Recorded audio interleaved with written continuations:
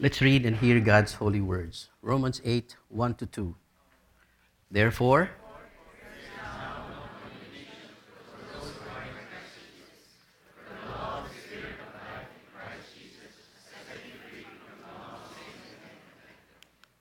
First Peter 2, 9-10.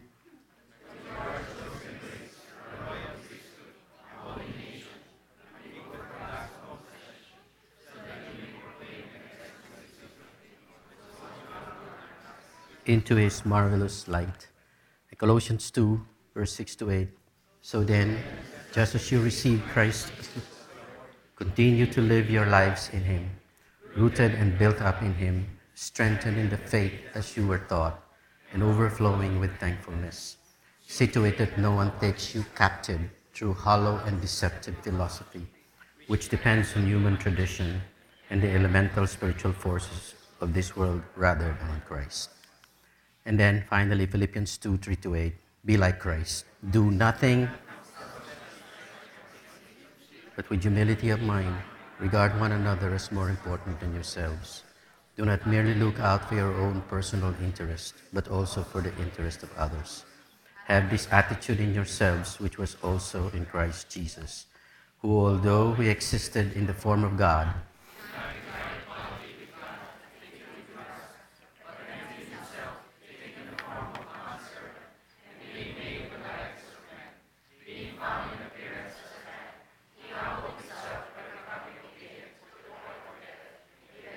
on a cross. Shall we pray? Lord, the grass withers, the flower fades. Lord, your word stands forever. Yes, Lord, heaven and earth will pass away, but your words will not pass away.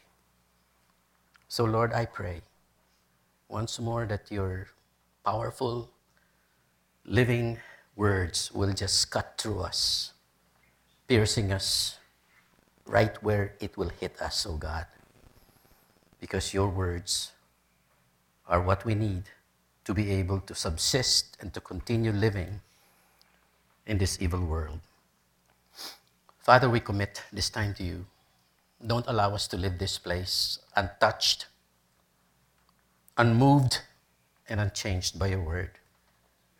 Lord, I commit myself to you. I am no one apart from your Spirit, Lord. I cannot in any way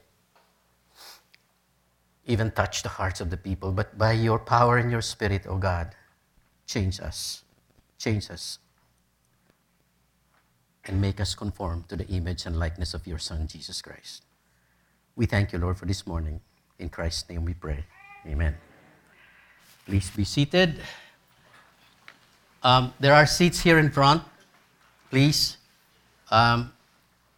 Pastor in song, Edwin, I think it's really time to look for a new place for us.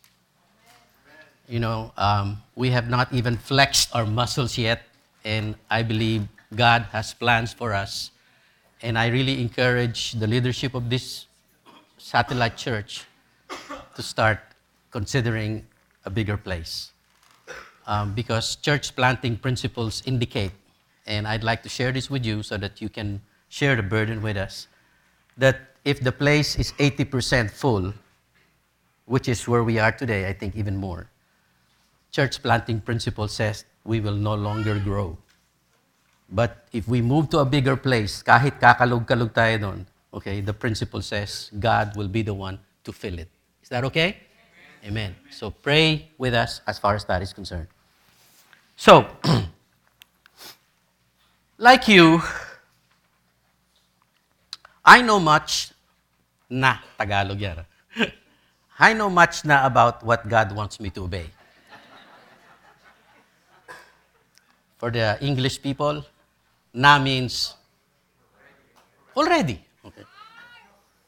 And, you know, we have been spending time in Knowing God series for quite some time now. And I believe you know what God wants you to do given the series we have been going through. For example, in the topic God is Almighty, you know that we just have to trust and obey, surrender and wait upon Him. right? You do know that. And in the series that Pastor Insong shared in God Answers Prayers, you know that we ought to always go to Him in humility. Every time God's word is spoken, and every time God's word is understood, there is a corresponding action required from us. You see that? Because God said, therefore we do. That's the principle. And in the topic, God is sovereign, we learned to let God be God. You're not God, He is God. His will, not yours, will prevail. Whatever you like, if it's not in accordance to God's will, that's not going to work. So, what do? Do as He says, and you will know His will. Right? So far, so good. Like you, I know na why God wants me to obey all of His commands. Right? And like you, I know na why God wants me to obey all of His commands. Right? Okay, para yatang hindi nyo naintindihan yung message ni Pastor Insong. Okay? Pastor Insong gave us a series on the Ten Commandments. Amen? Do you recall why we should obey the Ten Commandments? He spent a long time spending or explaining why we ought to obey all the commandments. And if you will recall, the first reason why he said is to set us apart and distinguish us as God's people. Say amen to that. Amen. Diba? And in 1 Peter 2:10, it says, but you are a chosen race, a royal priesthood, a holy nation, a people for God's own possession, so that you may proclaim the excellencies of Him who has called you out of darkness into His marvelous light. For once you were not a people, but now you are the people of God. So you know now why you have to obey the commandments of God? Because you are God's people. Right. Number 2, to prove and show that we love God and our fellow believers. That's why we ought to obey the Ten Commandments. I'm just reviewing what Pastor Insong shared with us in the series in the last 2 months, I believe. The verses for that is John 14:15. If you love me, you will keep my commandments. And then in 1 John 5:2, by this we know that we love the children of God when we love God and observe His commandments. So far, so good? Meaning, you know now why we have to obey all God's commandments? And then, number 3, he said, Pastor Insong said, we have to obey because we have to become powerful and effective witnesses for Christ. That's 1 Peter 2:12. Keep your behavior excellent among the Gentiles, so that in the things in which they slander you as evildoers, they may, because of your good deeds, as they observe them, glorify God in the day of the visitation. Right? And then just last Sunday, Pastor Jonathan Phoenix shared with us, and we learned how to be filled to overflow. Those of you who were not here, you can just take a look at your chronicle. It's there. How many of you don't have the chronicles, so we should be given the chronicles? Right? And what did we learn? In Colossians 2, verse 6 to 7, Pastor Insong used this also as a verse to prepare our hearts for this morning's worship. And it says, therefore, just as you received Christ, Jesus as Lord, continue to live your lives in Him, rooted and built up in Him, firm in your faith, just as you were taught, and overflowing with thankfulness. Guys, now that you're saved, you have to do something. You have to be deeply rooted and continue to live your lives in Him. There is always that command that follows that we should be obeying. Believers ought to follow and obey Christ. Now, my question to you is this. Have you started to be filled to overflow? Or that has just remained a plan? Plan. Something that I will do maybe when I am reminded. Is that what Jesus is saying, or is that what the Bible is saying? No. God says you are saved, therefore you are going to walk in Christ to overflow. I have a question. Am I now obeying continually what I now know clearly are God's commands for my good and protection? Between you and God, are you really now obeying? Or you are rationalizing and saying, oh, a time will come, I'll probably will. Is that what God wants? God wants you to obey when? Now. Right? In fact, are we continually observing all that Christ has commanded us in obedience to Matthew 28:18-20?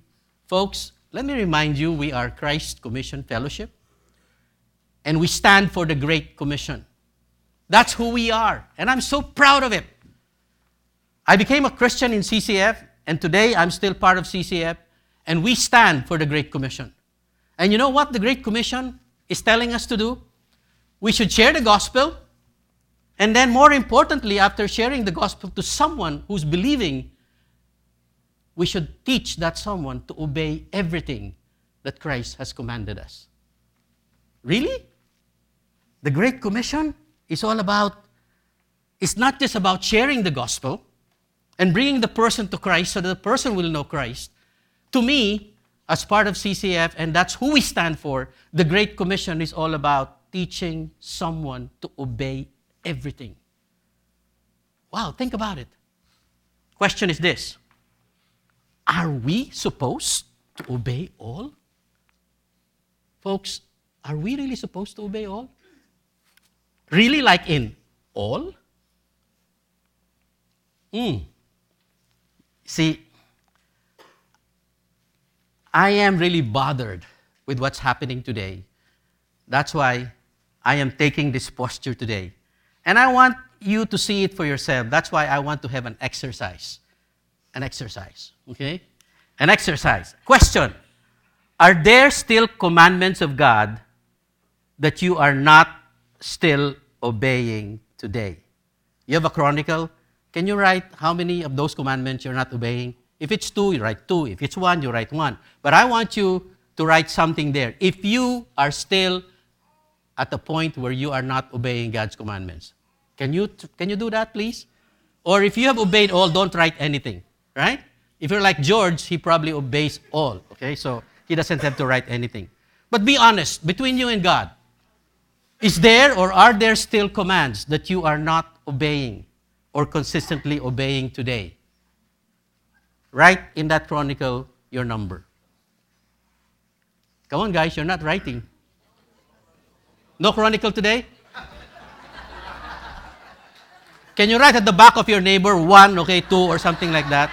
You know that game where you have to write at the back, okay? Right?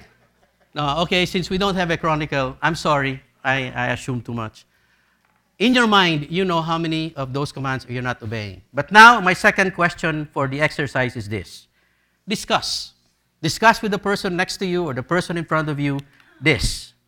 Why are you not obeying or continually not obeying these commandments of God, even if you know why, the whys for obeying them? I'm going to give you 2 or 3 minutes. Come on, discuss, okay? Why are you not obeying the commands?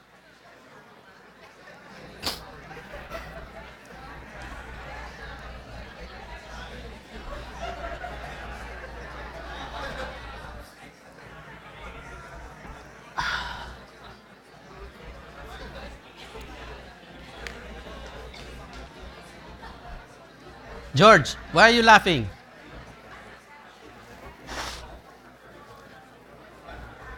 Alex, I want you to share why.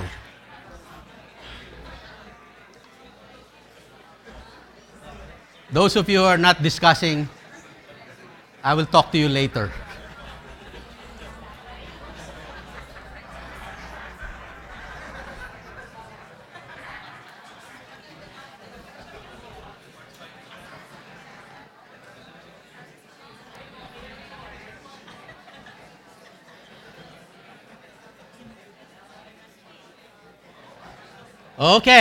Okay, that's enough for me. I know you still want to continue.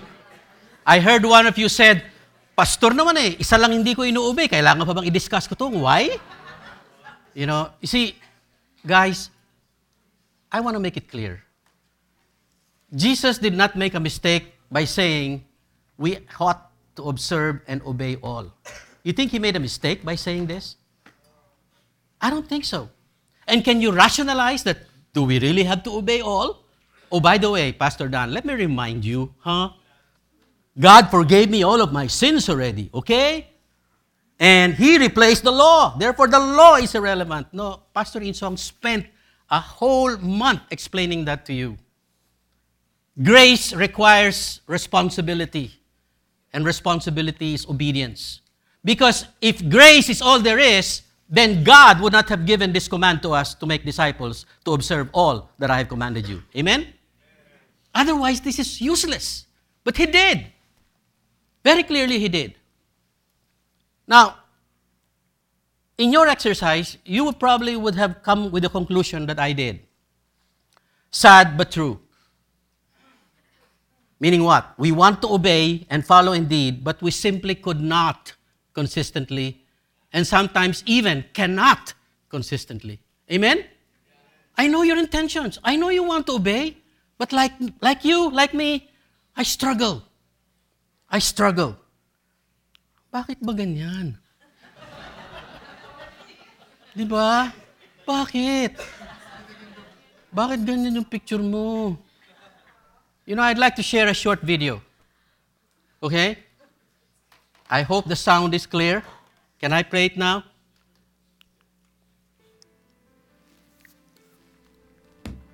Have you recently made a resolution to yourself to become a better person and then didn't follow through?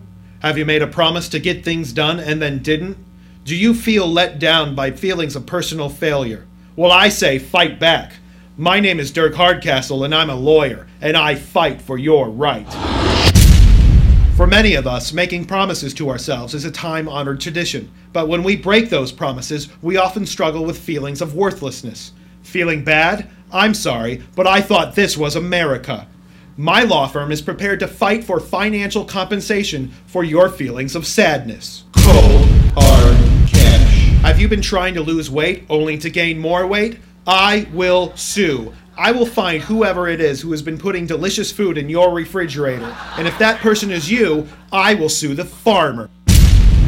Have you been trying to gossip less only to gossip more? I will sue. I will drag whoever you're speaking badly about to court, because you wouldn't be speaking bad about them if they didn't deserve it. Have you been trying to read the Bible more or spend more time in prayer? How's that going? I will sue your pastor or minister for making you feel uncomfortable with your spiritual progress. I fight for people's rights to remain stagnant. Some people say that it's only through constant spiritual discipline and the leading of the Lord that we become more Christ-like. But I say, let a lawyer be a judge of that. My name's Dirk Hardcastle, and I'm a lawyer. Dirk Hardcastle is not a lawyer, and in no way, shape, or form can farmers, pastors, ministers, or victims of gossip lose a lawsuit brought on by the likes of a Dirk Hardcastle. Resolutions are not guaranteed. Today, I will be bold and offensive to steer us out of the rut in trying to obey all, but usually unable. I will repeat, today, I will be offensive and bold. And you can sue if you like. That's why I showed you that lawyer. No, seriously, I don't want to be sued. But I need to be bold and offensive to make us realize the circle that we're in. We just keep going around in circles, and in circles. I'm just saddened with our knowing what to do, but are unable to do, even if we so want to. I know you. Every time I talk to you, do you want to obey God? Yeah, I want to be the best Christian there is. But we're often stuck because we want to do something, but we can't do it. And we say we have the Holy Spirit. Yeah, we do. But what happens? We still remain unchanged most of the time. Truth is, and this is where I become bold and offensive. Kill me if you want to after this message. I'll be gone for another month anyway. We are still proud and selfish people who want to be in control and do what we want and not what God wants. Do you see me? Do you hear what I'm saying? We are still proud and selfish people who want to be in control, to do what we want to do and not what God wants to do. And I am bold in declaring to you this morning, unless and until we are freed from unless and until we are freed from our pride and selfishness, we will not be able to obey all. We will not be able to pursue this command, and we will always disobey and disregard this command. Our disobediences are rooted in our unwillingness to surrender to God's will that goes directly against our own proud and selfish will and desires to be in control. I hope you are getting what I'm getting into. I have 3 points for this morning. Then I will give you the title of this message. 3 points. Number 1, we are not growing in Christ-likeness or humility, period. Number 2, we are still proud and selfish people to obey all, period. Number 3, we need to cultivate humility to kill our pride and selfishness, period. Those are very clear. And this morning, I would like to talk about this topic of cultivating humility. And God willing, I have a series for this, that in the days to come, when I will be speaking, I will be talking about cultivating humility in line with the series that we have in Knowing God. So, cultivate humility. Why? To kill your pride and your selfishness. Why? To obey all, to prove that you love God, and eventually be blessed. That's not bad, huh? Right? Cultivate humility to kill your pride and selfishness, to obey all, love God, and be blessed. So, let me start with the first one. The first one I'd like to start is, we are still proud and selfish people to obey all, period. You know, these are brutal truths, and unless you know brutal truths about yourself, we are not going to get out of where we are. And like I said, I'm being bold and offensive. Forgive me if I come too strong. So, are we still bold and proud? Are we still proud and selfish people to obey all? I believe so. I believe so. If we, as saved believers of Christ, are struggling to obey all, and I think you've just concluded that because there are still some, or there are commands that you are not yet obeying and are not bothered about it, you are in a sin confess syndrome, then there is something that we need to do. If you are struggling to obey all of Christ's commands, then one thing is clear. One thing is clear. We still do it our way, and that's pride. We do not quite accept the supremacy and sovereignty of God, meaning we are God and God is not God in reality in our lives. What do you call that? Pride. Reason. The reason is found in Colossians 2:8. Pastor Phoenix explained this. He gave us first the promise. What was the promise? Just as you received Christ as our Lord, continue to live your lives in Him, rooted and built up in Him, strengthened in the faith as you were taught, and overflowing with thankfulness. But as I was studying this, I was led to verse 8. And then verse 8 was very clear. It says, see to it that no one takes you captive. Captive. Through hollow and deceptive philosophy, which depends on human tradition and the elemental spiritual forces of this world rather than on Christ. Guys, folks, truth be told, you don't know it. I didn't know it. We are still captives. Captives of what? Captives of our own pride and selfishness that we don't even know much about. That's why I'm bringing this thing right in front of us to be able to address that issue.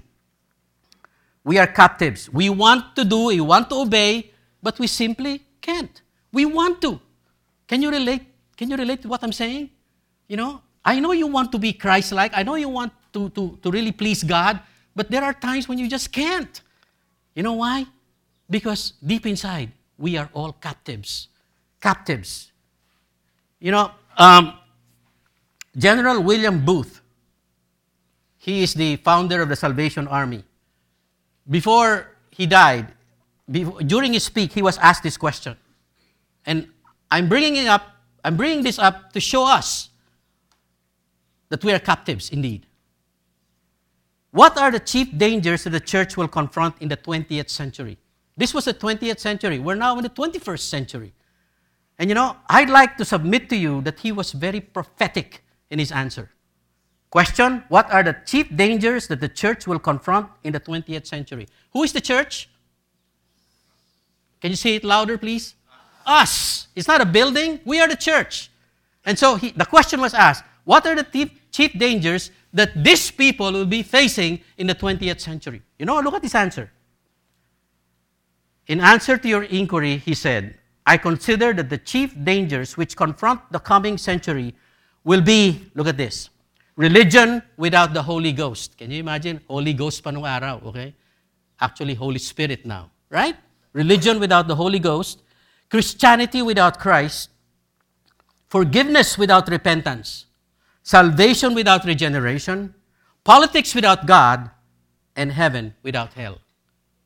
Let me summarize that in a clearer form. Folks, can you relate? Do you see this happening around us today? Seriously, say it louder, please. There are people who says, I want salvation, but please don't mess with my life. I want to go to heaven. I want to go to heaven. I like that. But please, don't tell me what to do and don't tell me to change. There are a lot of people like that. What do you call that? My will, selfishness, and pride. You know why that's happening? Because you don't know. You're actually captives to empty philosophies of this world that Satan created. And all of these things that Booth is talking about is happening right in front of us. Religion. Do this, do that.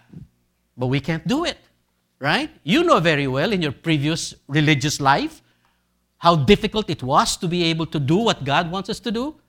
And yet we move on, trying as if nothing is happening. We want Christianity. But please, don't force it upon me.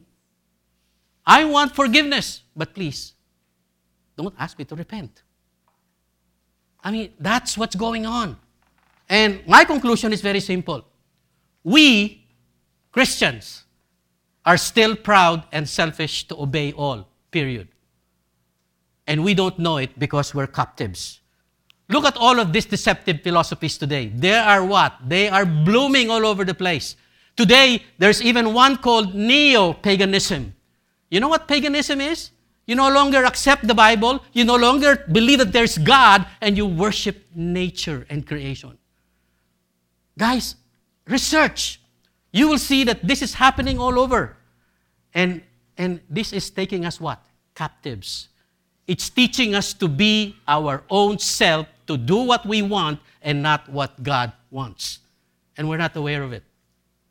They're even declaring, we are the glory, we are the majesty and the power, because we determine our future, not God. Can you believe that? And many of us may not be aware of it, but we're influenced by this already. This is what I call cultural Christianity.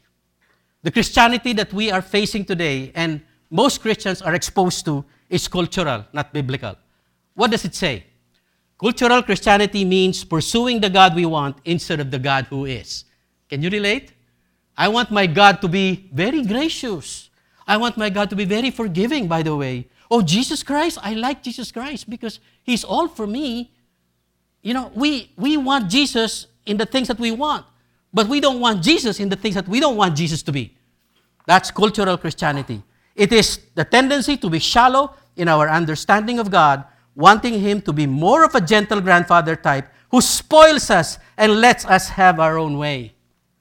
It is sensing a need for God, but on our own terms. Guys, this is the reality we are facing today. And whether you like it or not, we are all captives of this thinking.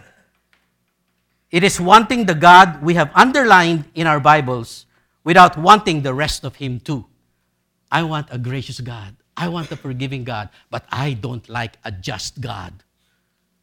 A good God cannot create a hell. That's why we talk about heaven without hell today. People are believing that now. Why? Because they want God in their own terms and not in His terms. We are captives, folks. And we need to know we are captives to our own selfishness and pride. It is the God relative instead of the God absolute. You know who wrote this? Patrick Morley. He's got a bestseller in his book called Man in the Mirror. Read it, and you will see how captives we are.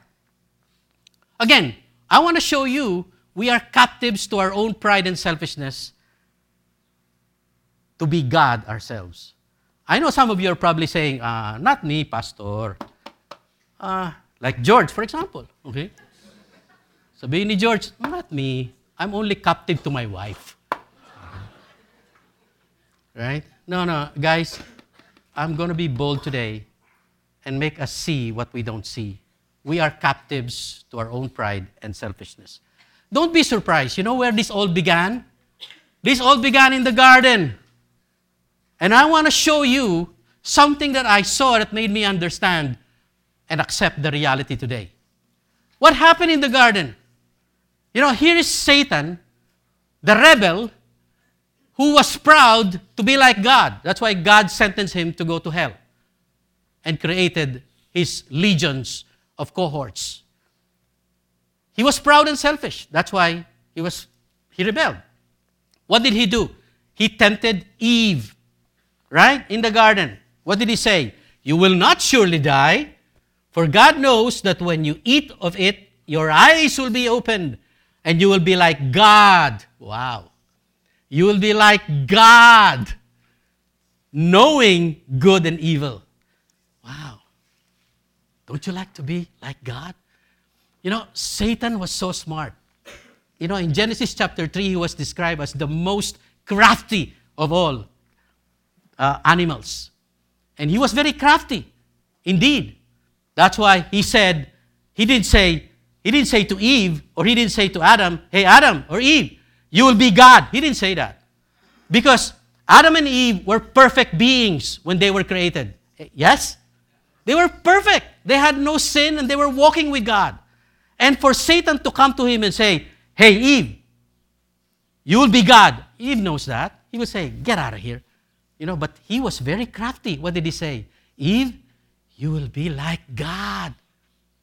How crafty is that? You'll be like God. And you know, Eve fell for it. You know the history. Satan succeeded in making being like God appeal to Eve's pride. Thus, the rebellion and disobedience and the fall of man. What happened after that? This is where I bring you to a realization. You know what happened after that? Sinful and fallen man came into being. You and I came into being. And we are what? Children of Adam and Eve, and we are fallen, sinful people. Say amen to that. Mahina, I don't think you believe that, huh? Okay, because you're already part of a Christian organization, you think you're not anymore. You see, we became children of the devil, whether you like it or not. Wow. You know, from being children of God, after the fall, we became what? Ulrich, we became children of the devil, whether you like it or not. We became children of the devil. Our father, the father of lies and the father of pride and selfishness, became our dad, whether you like it or not.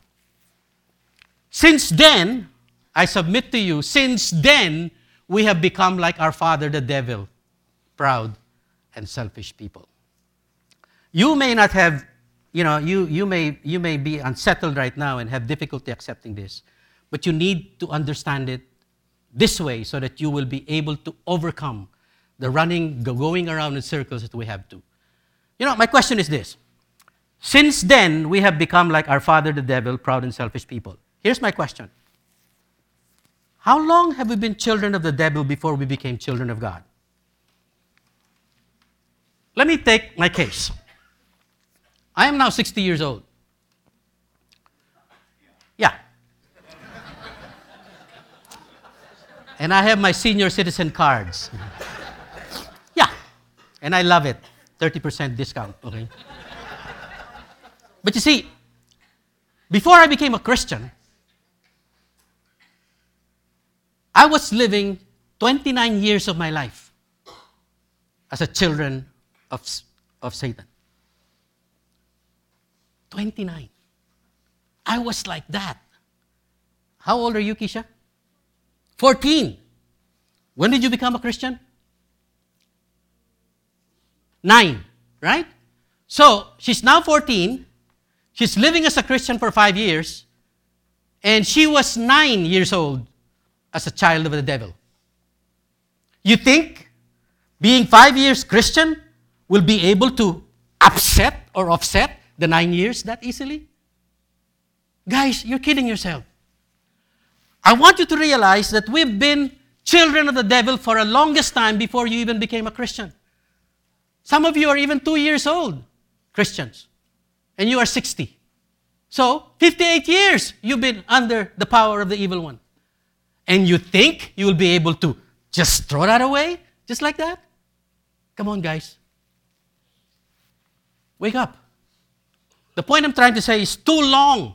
We have been children of the devil for too long, and much longer than we are children of God. And do you really expect quick transformation is possible? Adrian? Doki will tell you that. Doki, I'm warning you.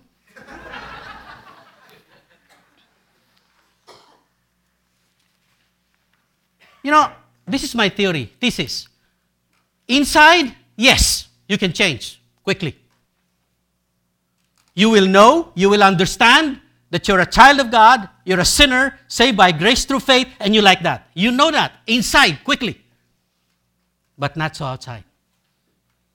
Because practically, the doing and the being are difficult. Say amen to that. Again, how come and why? I submit to you because we are captives to our own pride and selfishness. And the world that Satan controls keeps bombarding us with so many things that keep us captives. And until we address those issues, folks, we will remain helpless and captive to our sinful nature, trying to become like Christ, wanting to become like Christ, only to fail, and the devil saying us, wala, hindi mo kaya. That's discouraging, isn't it? But I'm here today, like I said, I'll be bold and offensive to tell you, you should call it what it is. Because the moment you accept that we are still captives to our pride and sinfulness, then we can do something about it. Otherwise, we will remain blind, continue to remain blind and not do anything. Guys, we badly need to practically strip ourselves clean of our deep-seated, fallen, sinful nature which makes us captives. If you've been a Christian for only 2 or 3 years or 5 years, and you are 30 years old, my goodness, you have 25 years of undoing to do. And that's not going to be easy. You need to have a practical handle to make this happen. I hope you are sitting there and thinking and disagreeing with me. That's good. Because I want you to start thinking. We were born sinners, selfish, proud, master of our destiny. We want not only to be like God, but now be God of our lives. You know, Adam and Eve, they're perfect. That's why Satan says, be like God. But today, you know what Satan is doing to us? Because he knows we're fallen. You know what he tells? He tells us directly, you be God. I like that. He doesn't need to be crafty because we're already fallen anyway. Right? That will explain why the churches today are dying. That will explain why we are experiencing so much discouragement. You know, if you go to churches today, you will see a lot of Christians going to church. But I submit to you, because they are still captive of their fallen and sinful selves, they're not growing. They remain flat. And I think we should be bothered by that. I am bothered by that. And that's why I'm really becoming really bold about this. And God made me see something that I've never seen before. That's why I'm sharing this with you. So, we've finished my point number 1. We are still proud and selfish to obey all, period. I'll go to my point number 2. We are not growing in Christ-likeness and humility, period. I think that's obvious. If we are still selfish and proud, how can we be Christ-like? Right? Right? So, we are not growing in Christ-likeness, period. For so long as we are captives to our pride and selfish desires, we will hardly grow in Christ-likeness. It will be useless. You can go to any Bible study and every Bible study you like. You can go and attend to every D group you like. But for as long as you are not addressing the selfishness in you by replacing that with Christ-likeness in you that needs to grow, then it's not going to happen. Christ-likeness, which we defined as selfless humility to the point of death, if you remember my message on humility in Philippians 2, 3-8, is the exact opposite of pride and selfishness, right? You understand what I'm saying? I think you're lost. You understand that Christ-likeness is the exact opposite of pride and selfishness. Say amen to that. So, if you are still captives to your pride and selfishness without you knowing it because of what the devil is doing and what you allow yourselves to be, then the conclusion is very clear. You are not growing in Christ-likeness, even though you want to. Because either you are Christ-like or Satan-like. One cannot be both and live.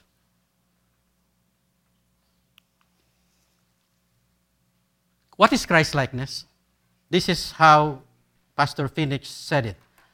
We should continue to live your lives with Christ, rooted and built up in Him, strengthened in the faith as you were taught, for you to overflow. Pastor Insong shared this morning. My question is this. If you are bombarded by cultural Christianity, what is your chance of being deeply rooted in Christ? If you are bombarded with many philosophies of this world telling you to be God and not God be God, then what are the chances of you being rooted in Christ-likeness? Slim. How often do you go to a Bible study? Once a month? How often do you go to worship service? Once a week? 4 times a week? How often are you exposed to the world, to the television, and to everything that Satan exposes to you? 90% of the time. And you're surprised why you are not able to obey and become like Christ? Don't be.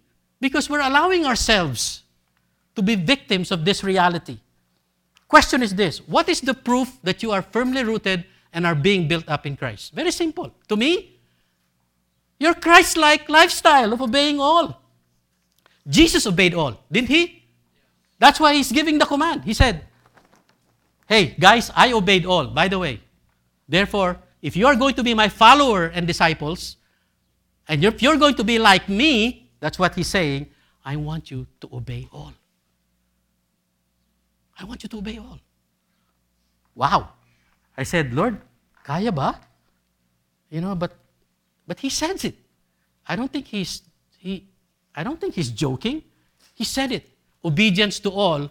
Our obedience to all, our Christ-likeness needs to glow and to show. Our lifestyle should be evident that we are Christ-like. The Christ-likeness is specifically defined and explained behaviorally by the Apostle Paul in Philippians 2, 3-8. Those of you that I'm spending time with, I'm asking you to memorize this. And those of you who are here and you know who you are, I know you've been memorizing this. And this is what Christ-likeness is all about. Let's read it again, please. Do nothing but with humility.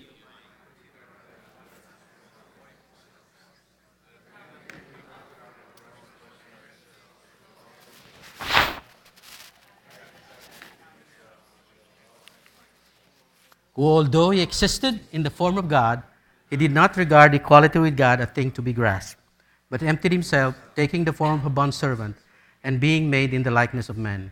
And being found in the appearance as a man, He humbled Himself by becoming obedient to the point of death, even death on the cross. How humble was Christ? If I were you, spend some time meditating on this passage. Have this attitude in yourself, just like what Christ had, who, although he existed as God, he did not regard equality with God a thing to be grasped. Here is God, here is Jesus becoming man. How humbling is that? It's like man becoming an ant. How humbling is that? But Jesus, God, the God of the universe, becoming man. Not only that, he did not become like a man like George. Okay? George, sorry ikaw na lang palagi nakikita ko. He became not like George. He became a what? A bondservant, a slave. From God to man, not just ordinary man, not even Obama, because he would have been entitled to being Obama, right? No, he emptied himself to become a servant. Not only that, he even died on the cross. How humbling is that? We don't know it. We take it for granted, but that's what we are supposed to be. And that's why in Philippians 2:3-8, he says, do nothing from selfishness or empty conceit, but with humility of mind, regard one another as more important than yourself. Do not merely look out for the interests of Mike, but for the interests of Paula. You see? If you do that, you'll be a better person. You'll be a better husband. You'll be a better wife. Why? Because humility is Christ-likeness, and Christ-likeness is what will make you stand above all the challenges of this world today.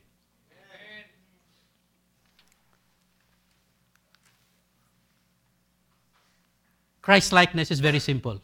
According to the Bible, selfless humility to the point of death. How humble have you become? To the point of death? Bong? Not yet. You will just be told that you are wrong. You oppose right away. You complain. Excuse me? This is the United States. I will sue. Right? What a culture. That's who we are, and we don't know it.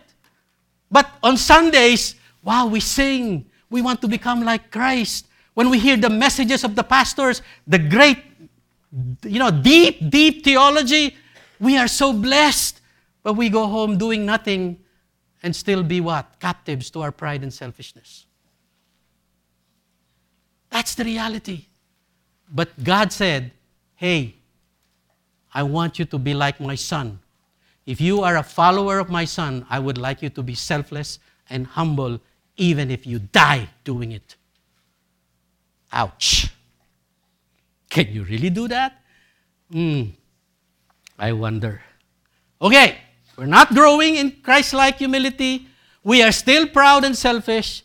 That's why I want to go to my point of answering how we can get out of this rut.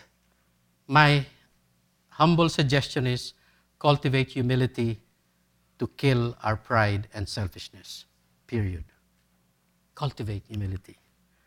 Before I do that, I would like you to understand a principle.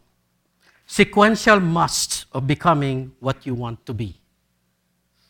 First, you need to know what you want to be. Second, you have to understand why you want to do that, right? If you want to become a good golfer, you have to decide, I want to become a good golfer. And then you say, why do I want to become a good golfer? To be able to beat Edwin and Alvin and all of these people who are humbling me. Okay? You're motivated, right? And then you will believe and embrace that truth. It will consume you. It will motivate you. When that happens, you go to the practical part. You start practicing to be a good golfer. You start doing what you need to do, and then eventually you will be a good golfer. You understand the principle? Anything. If you want to be a good father, if you want to be a good lawyer, if you want to be a good doctor, you must go through this sequence. Right? And the problem with this sequence is this.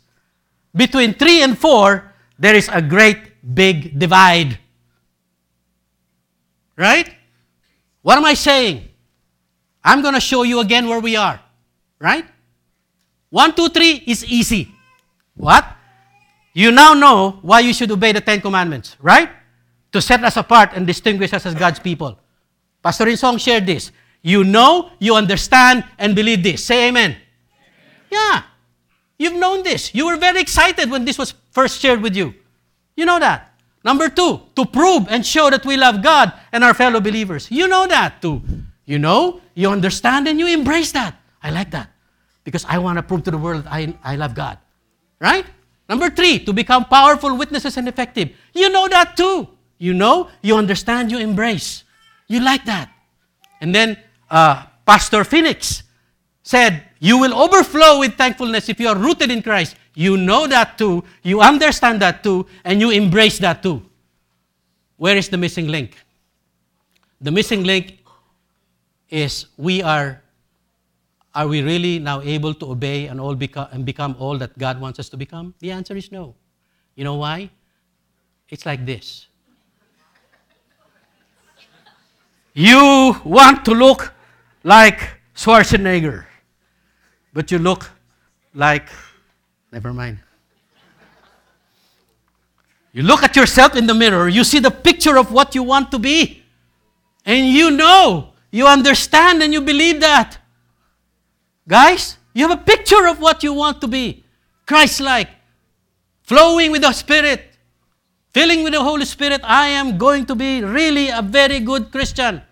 Right? But the reality is you can't. Why? Because you lack practice, the doing, and the becoming. Unless you understand what is missing, we will never be able to do and become what we want to be. There is a big gap, and there's a great divide. Amen? Okay. So, what is the missing link? And I'm going to close with this. The missing link. Well, simply, cultivate humility to kill our pride and selfishness. What do? There's a practical key to cultivate humility and Christ-likeness. What is Christ-likeness? Selfless humility to the point of death. How do you cultivate this? There's a practical key. Make disciples. Here you go again. Guys, I want to be bold and offensive. If you want to cultivate Christ-likeness, be Christ-like. Make disciples. Look at the Great Commission. Make disciples. It says, therefore go, make disciples of all nations, baptizing them in the name of the Father, Son, and the Holy Spirit, teaching them to obey everything that I have commanded you, and remember, I am with you always, even to the end of the age. What's a disciple? A disciple is a follower, a believer first, and then a follower of Christ. You first believe, and then you follow. How do you become a follower? By obeying. You know, many of us want to only believe and go to heaven. But we cease to follow. We never grow because we don't follow. But that's exactly what the Great Commission wants. Making disciples, therefore, is helping the believer grow in Christ-likeness, because to follow Christ is to be like Christ. If we are to teach someone to become a follower of Christ, then let's teach them Christ-likeness. And that's exactly what the Great Commission is talking about. What is the process of the Great Commission? Number 1, baptize them. Share the gospel. That's where we're good at. That's where most churches are good at. You know where most churches are failing and most leaders are failing, including us? In teaching the believers to grow, to obey, and to follow. That's where we fail miserably. The second part is the most important part as far as I'm concerned, which is teaching them to obey everything that I have commanded you. Everything? Yeah. And you know, that's not going to happen, folks, unless you understand that there is a process of making disciples. And if you are not teaching someone to obey everything, I'm sorry, you're not making disciples. You think you are. Oh, I'm attending a D group. Oh, is that making disciples already? Look at what the Bible is saying. Look at what the Great Commission is saying. Teaching them to observe all. Right? Teaching them to obey everything that I have commanded you. What does that mean? You are supposed to be spending time with someone intentionally and telling the person what it is that he needs to obey so that he will obey. And you know what I discovered? You cannot teach someone to obey if you yourself are not obeying.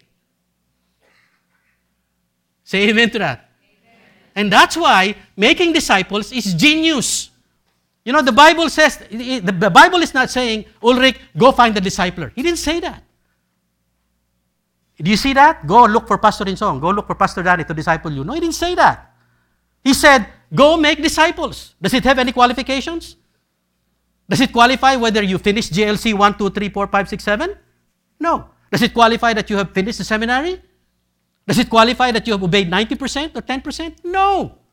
He simply said, if you're a believer and a follower of Christ and you know who you are, what did he say? Go teach someone to obey all. And you know what I discovered? When you are teaching someone to obey all, you are the one blessed. You are the one who will change. You will be the one who will change. It's like a mom lovingly teaching her boy, to become a good person. And that mom will see to it. That mom will see to it that boy understands what is needed is to become the kind of boy that he wants to be. And you know, the thesis is this. If you want to obey, be humble. You know why? Because obedience to God's command begins with humility. Look at all of the commands that you are not obeying. Why are you not obeying them? Because you don't like it. Because it will put you at a disadvantage. Why don't you love your wife sacrificially and unconditionally? That's hard, okay? Ladies, why are you not submitting to your husbands respectfully in everything? He doesn't deserve. You can give all sorts of commands. You know why? Because you are selfish and you don't want to be exposed. Because you are uncomfortable with the demands of obedience. That's why. And that's why we submit to you that making disciples is teaching someone to be like Christ. And to be like Christ is Philippians 2, 3-8. Do nothing from selfishness or empty conceit, but with humility of mind regard the other person as more important than yourself. Adrian, practice this right before your eyes with Doki, and Doki, practice this regarding one another as more important than yourself, and you will be great. Your relationship will soar. Why? Because you are not looking for your own interests, but for the interests of others, because that was Christ. Christ did not look for his own interest, but your interest to be crucified on the cross. And I rest my case. If you want to cultivate humility, make disciples. Cultivate humility, Christ-likeness, make disciples. Because as you make disciples, you will teach yourself to become humble and selfless yourself. Unless you are teaching someone, you're not going to be in a position. You know why? If you're not teaching someone, who cares? Nobody knows. But the moment you expose yourself and tell someone, hey, I want to teach you how to be Christ-like because I'm obeying the Great Commission. And you know what will hit you first? Those of you who are teaching, the young people who are teaching other young people, Sean, I guarantee you, when you teach someone to obey all, okay, you will be the first person to be convicted to obey all. Nate, the same thing is true. You know? And I know God is blessing you because these young people are teaching these people to obey all. And you know who's benefiting? Them. And you young people who are being taught, you know how you can grow in Christ-likeness yourself? Do the same thing and teach. Find someone to teach. And those of you who are here seated and asking yourself, who am I going to disciple? If you're a husband, disciple your wife. If you're a mother, disciple your children. It's simple. You just teach them to become humble and selfless. And you cannot teach them humility and selflessness unless you yourself are selfless and humble. Amen? That's why the genius of the command. Make disciples. That is the key. Cultivate humility. If you cultivate humility, you will kill your pride and selfishness for sure. If you make disciples, you will kill your selfishness and pride for sure. If you make disciples, you will obey all because you cannot teach someone to obey all unless you obey all. You understand what I'm saying? And if you obey all, guess what? You prove that you love God.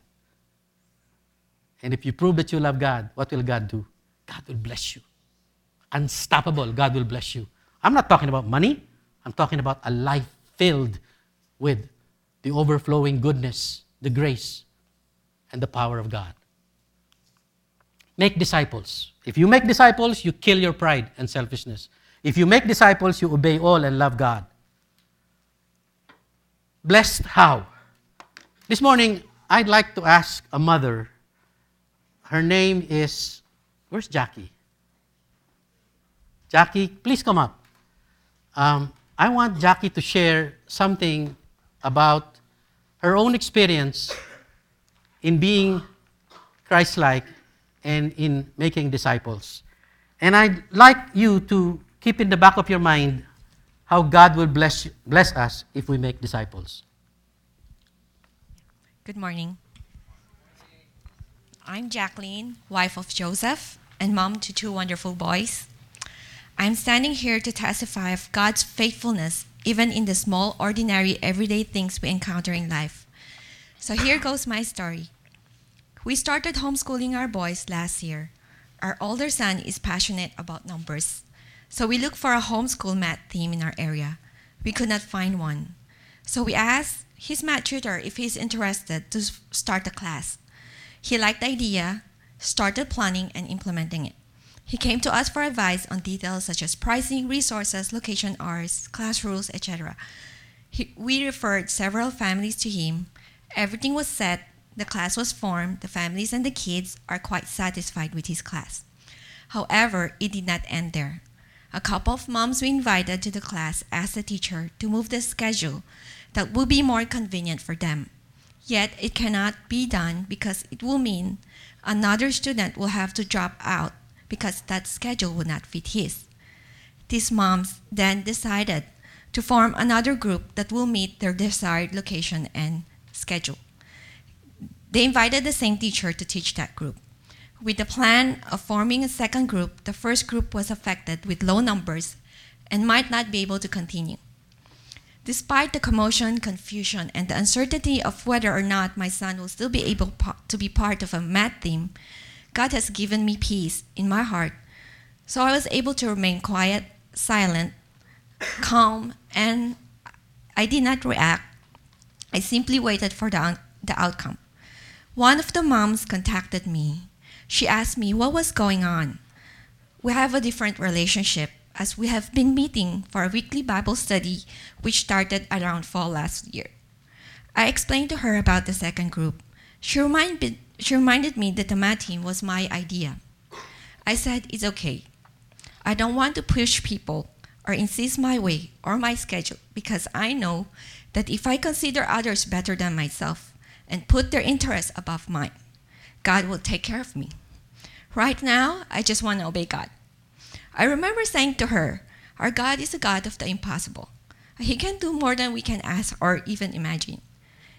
At the time, I have no idea how, but I was kind of excited to see how God is going to work things out.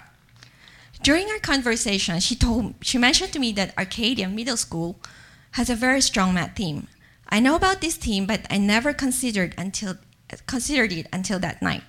Most public schools will not accommodate a homeschooler to join their teams.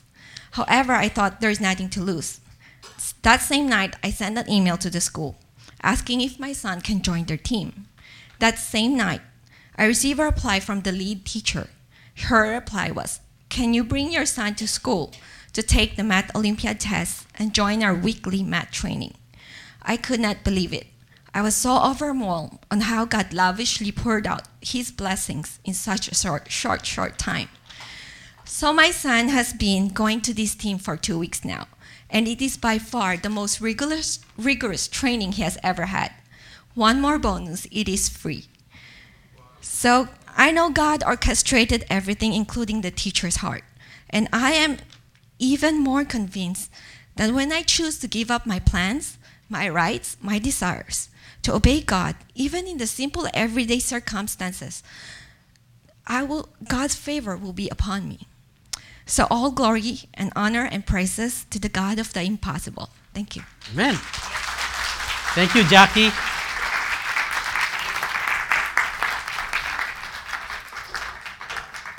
It may look simple, but you know what is happening? The moment you start to expose yourself and try to teach someone to obey all. Remember, she's discipling that one of the mothers who started to complain. Did you see the issue? People wanted it their way. People are selfish. Naturally, they don't know that. They think it's for their own good anyway. And that's us. And you know what did Jackie do? Go ahead. It's okay. But because of her obedience, I would like to share with you that if you teach someone, and if you act in selfless humility because you are modeling Christ-likeness, okay, the promise of the Great Commission will kick in. What is the promise of the Great Commission? Here, lo, I am with you always, even to the end of the age. Folks, you just don't know what it means to have Jesus with you always. Do you really believe that? If you want Jesus to be with you always, it will only come with that requirement that you have to make disciples. It is not for everybody. It's only for the followers of Christ who will decide to teach others to become like Christ. Because if you do that, He will promise you He will be with you always. And that's the blessing. That's a simple example. I am a walking testimony. Really. I wanted my brother Edwin to share something about what God has been doing in his life, but he said the next time. And we look forward to his sharing. But to those of you who are really making disciples, believe me, you can count on this promise of God. But if you are not yet making disciples, don't despair. In fact, do it for your selfish reasons. You will overcome your selfishness. You'll be able to obey all. And believe me, you'll be able to prove that you love God. But the moment you do that, and you learn how to pass this on to another, then the presence of God will be with you. I have so much stories to tell you about what I have been doing in the last 1 year and a half. 1 year and 1 quarter. You don't see me as much often now here because I spent a lot of time discipling people. I teach people to obey all, to be honest with you. I'm not kidding. I'm teaching them to obey all. And as I do that, my wife and I are the ones blessed. Because we discovered that we cannot teach people to obey all unless we ourselves obey all. And so many blessings. I don't have the time to share it with you. But one of the things that really made me laugh when I was in Manila was this, okay? This is true, okay? This is true. I was sitting in a CCF Main, and I was waiting for my appointment. And then one person after another will come to me. And they will say, Pastor Dan, ikaw ba yan? Okay. Ang bata mo ah. Tsaka ang payat-payat mo. Okay? Alam mo, sa totoo lang, wala akong ginawa. And I smiled and told myself, God, this is you, huh? Ever since I started making disciples intentionally, He fixed me. Not only my spiritual condition, not only my financial condition, but also my physical condition. He didn't make me tall, okay? But He made me younger looking, okay? Look. The point is not me, okay? The point is God being with me, okay? And the point I'm trying to say is this. Why will not God fix you if you are His spokesperson? You understand what I'm saying? If you will make disciples and tell people to be like Christ, and He knows you're sincere in doing that, He will fix you. He will give you a life that is so blessed that people will see that you are a Christ-like disciple, follower of Christ. Say amen to that. Amen. And I dare you, make disciples. Blessed how? Romans 8:28. If Jesus is with you always, why will this not kick in? Look, and we know that God causes all things to work together for good. Jackie, did it work together for good? More than good, right? To those who love God. Oh, yan. How do you know if you love God? You obey all of His commands. Why do you think God is teaching us to teach people to obey all? so that they will be able to love God. And then number 2, to those who are called according to His purpose. What is the purpose of God for saving you? Be Christ-like. And what is discipleship? Teaching you to be Christ-like. I can go on and on and on. And I was so excited about this. I became so passionate, and I said to myself, this is it. I'm going to be bold and offensive and tell people how to get out of the rut of confess, obey, sin, confess, and be able to grow and become like Christ. Look, it's all about Christ. It's all about Christ. God wants us to be what? Like His Son. And we can never become like His Son unless we make disciples. Cultivate humility. Kill yourself. Kill yourself.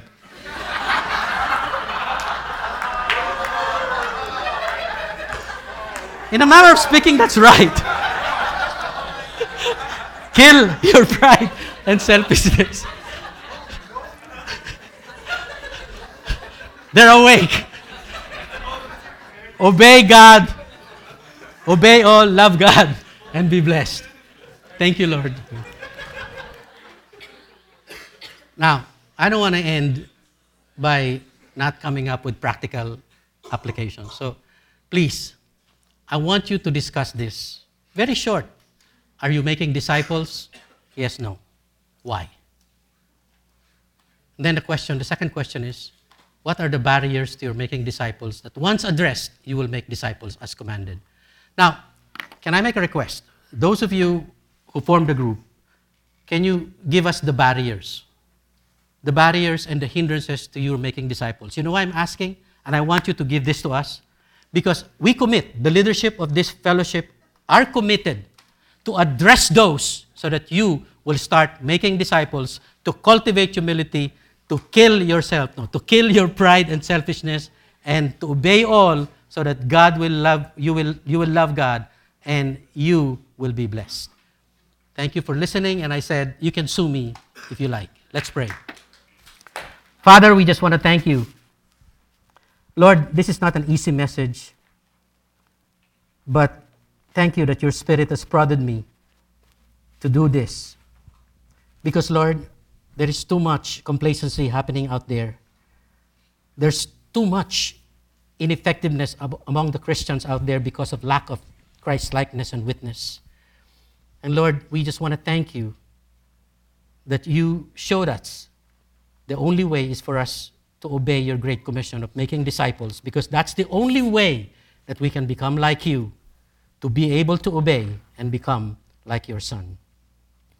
Lord, would you give us wisdom on how to address these questions now? And then more importantly, Lord, come up with the things that we need to address for this fellowship, so that this fellowship can indeed, Lord, become the kind of Christians who know what to do, not only in thought, but in action and in deed. Father, bless this church. Bring us to the next level, O Lord, so that we can become the kind of salt and light that will impact our world, impact our family, impact our very own lives. Thank you, Lord. In Jesus' name we pray. Amen.